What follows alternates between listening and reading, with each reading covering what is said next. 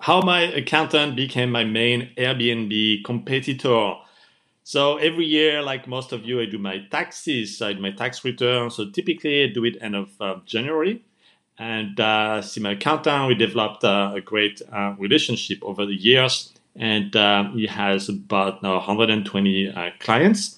And they can see my taxes and assets in great detail, especially my Airbnb properties, the one I have, for example, in California, in Hawaii, and in Florida, the address. So he has access to all the details about my investment, not just where they are, but also the return on investment at 20, 30, 40% plus, depending on the property. So those are very appealing types of assets of investment.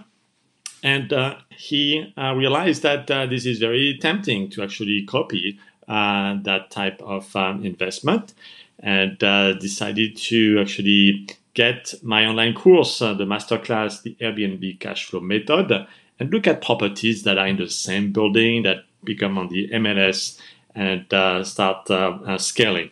His Airbnb small empire, now he has 5 properties. I'm very happy for him. And now, each year we joke about this, that he's my main competitor.